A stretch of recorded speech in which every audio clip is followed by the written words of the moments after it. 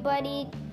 Right now's dinosaur is camarasaurus. So let's start. Oh, and I also forgot to tell you, Kai is joining, which means lots of weird sounds and stuff. Anyway, camarasaurus was a giant plant-eating sauropod that lived during the late Jurassic period, about 155 to 150 million years ago. It is one of the best known of all dinosaurs because so many almost complete fossil skeletons have been found. Famous American fossil hunter Edward Drinker Cope gave camarasaurus its name in 1877. The name means chambered reptile because its backbones or vertebrae had large scoop-shaped spaces in them, making them lighter. Camarasaurus was up to 21 meters long and had a very bulky, powerful body and legs.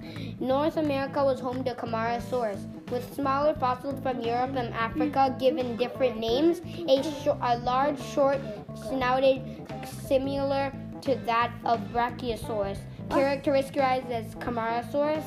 A fossil skeleton of a young camarasaurus was uncovered in the correct position as they were when the dinosaur was alive, an amazingly rare find. Compared to the other sauropods, camarasaurus had a short neck and tail. Did you know detailed fossil studies show that one camarasaurus replaced its teeth? One camarasaurus replaced its teeth every 8 to 9 weeks, and another reached adulthood at 20 years of age and died aged 26. And that is it for camarasaurus. I hope you enjoyed today's episode. Yay, banana! I'm sorry, that was Kai, not me. Ooh. And this is the one announcement on the podcast.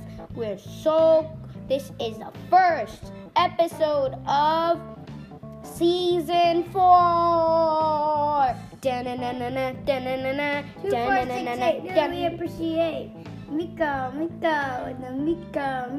And season 4. I hope you enjoyed today's episode.